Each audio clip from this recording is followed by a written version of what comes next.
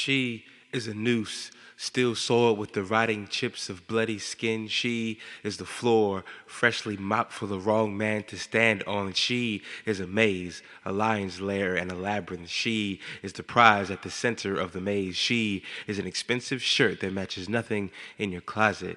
And we do not call it black love. Our love has no need of labels. I am the night sky, earth's blanket everywhere but nowhere. I am convinced that my blackness has always been a pre-existing condition. I am a thrift store sofa. I am stained. I am used. I am someone's trash. Black girl magic is a misnomer. There is too much Sandra Blandness in her brilliant blue blackness for it to be magic. Her kisses do not turn me into a prince or a citizen. Her love does not add the other 2/5 needed to make me a man. All the men in this land are old, white, and do not appreciate Kendrick. I do not want to be these men.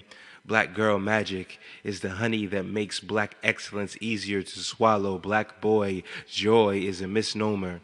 To be boy is a luxury we cannot afford. It is a Greek myth like Heracles or the American dream. No, black boys are born running like gazelles. We are hunted for our bodies. I wonder who has made room for me on their mantle. In which trophy case you will find Trayvon. We still use Emmett Till as a ghost story to train our sons. We tell them she will never love you like one of us. She will never be one of us. She need only whisper the word rape with the strength it takes to blow the candles off a birthday cake, and they will throw you a lynch party. The only magic is making love out of black fear, carrying your black like stubborn belly fat, and no matter how much you diet, ain't no coming back from that. Promise me you will never call it magic again. You are a spirit, you have a body, you're not inferior to anybody. Don't let them tell you that your double dutch is not tradition. Those swinging ropes like lines of descent cutting through the air and airborne oppressions. Those sneakers on wires symbolize the heights to which you are called to climb before we get caught by crime. Tradition.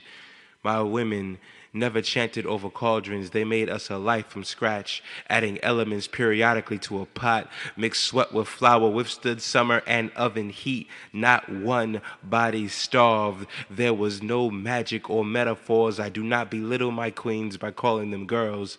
I've seen black women battle, breathless as they bathed and dressed babies in the sink. I never understood how they made money out of mindfulness, how fish dinners turned into fish sandwiches, turned into feeding 5,000. Grandma inherited Jesus' hands, how she healed faces with spit and thumb, how you multiply gum and peppermint in purse, how you believe in me. Tradition, we beat our women.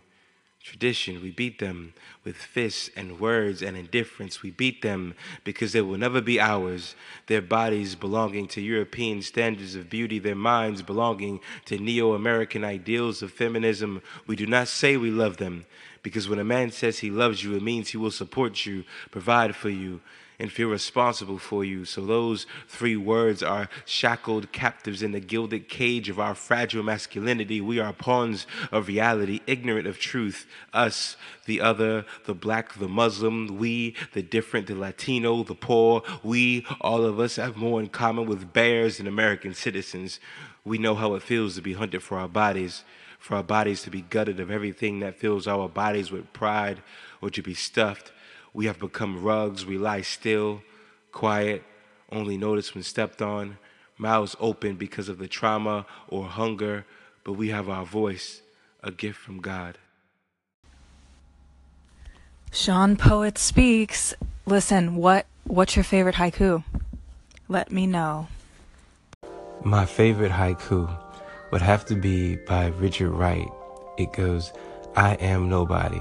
A red sinking autumn sun took my name away. Thank you for asking Naked Poetry, as always, enjoying your station.